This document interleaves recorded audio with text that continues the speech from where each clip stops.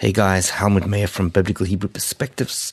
We are looking at a list of words and concepts in the Hebrew Bible, words and stuff that are lost in translation, and today is no different. We are stopping at the story of Abram and Isaac. If you're a Calvinist and you're a good churchgoer, you will know the story of Abram requested to offer his son Isaac by God.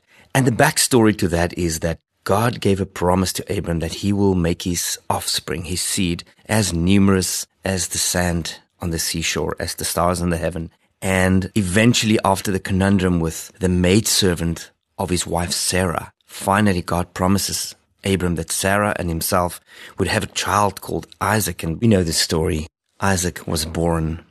And in a very curious way, God asks of Abram to offer Isaac back unto him. Now, you must remember, this is the son of the promise. This is the one that God said, through this lineage, I will bring the blessing, I will bring the promise to your family. And here God tells him, take your son, and we're in Genesis 22 now, take your son now, your only son, Yitzchak or Isaac, whom you love, and go to the land of Moriah, and offer him there as an ascending offering on one of the mountains which I command you. If you remember how Abram's story started off, God calls him from the land of Babylon, from the land of Ur of the Chaldeans, and he says, Abram, pack up your stuff and leave, and I will show you where to go. And the Bible just relays to us that Abram packed his stuff up and left. And again here, God tells him, hey, take your son, your only son, the son whom you love, the son of the promise, and offer him unto me on a mountain that I will show, that I will point out to you. And Abram left with his son and some of his servants. And when you get to Genesis 22 verse 4, it says, on the third day, Abram lifted his eye and he saw the place from a distance. Imagine having to tell your son what is happening. And then verse 5, so Abram said to his young men, stay here with the donkey while the boy and I go over there and worship and come back to you. I want you just to sit with the thought, you're the guy through whom God has promised to be a blessing to the entire world, which includes the Messiah. And you have one son through whom that can happen. And now he goes and he says, you have to bring that offspring back to me. And remember, in Hebrew culture, there was not a way to look into the future other than clinging onto the past, clinging onto what you've experienced, what you've witnessed. That is the Hebrew way of thinking.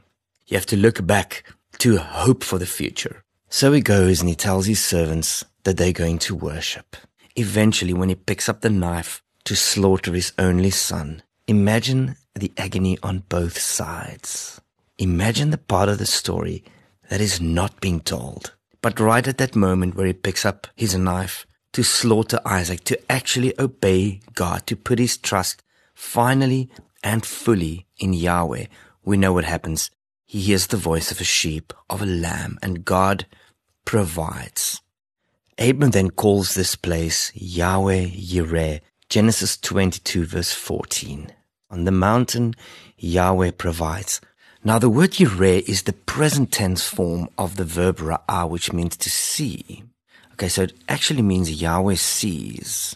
And as I've just mentioned, in the Hebrew culture, it is impossible to see into the future. You can only see the past. The idea of God providing doesn't mean that much. To us, it means God giving us things. But in the Hebrew mind, the solace was in the fact that God could actually see into the future. In Dutch and Afrikaans, we have the word voorsien or voorzien. God looks forward, which was an anomaly in Hebrew. But the beautiful thing there on the mountain, Abram calls the place Yahweh Yireh. God sees into the future. And that was what made him safe with God. God was not stuck with only the past. God was not a victim of the story that happened. God actually had the ability to look forward, and that is the beauty. By the way, the mountain, Moriah, that place, and earlier in Genesis 22, it mentions it. The word Moriah is a participle form of Yireh, which means the place of seeing. Yahweh is the one that sees forward. No stress, purely trust, because Yahweh can actually see into the future. And that is why we have faith in him. What a story. Be blessed.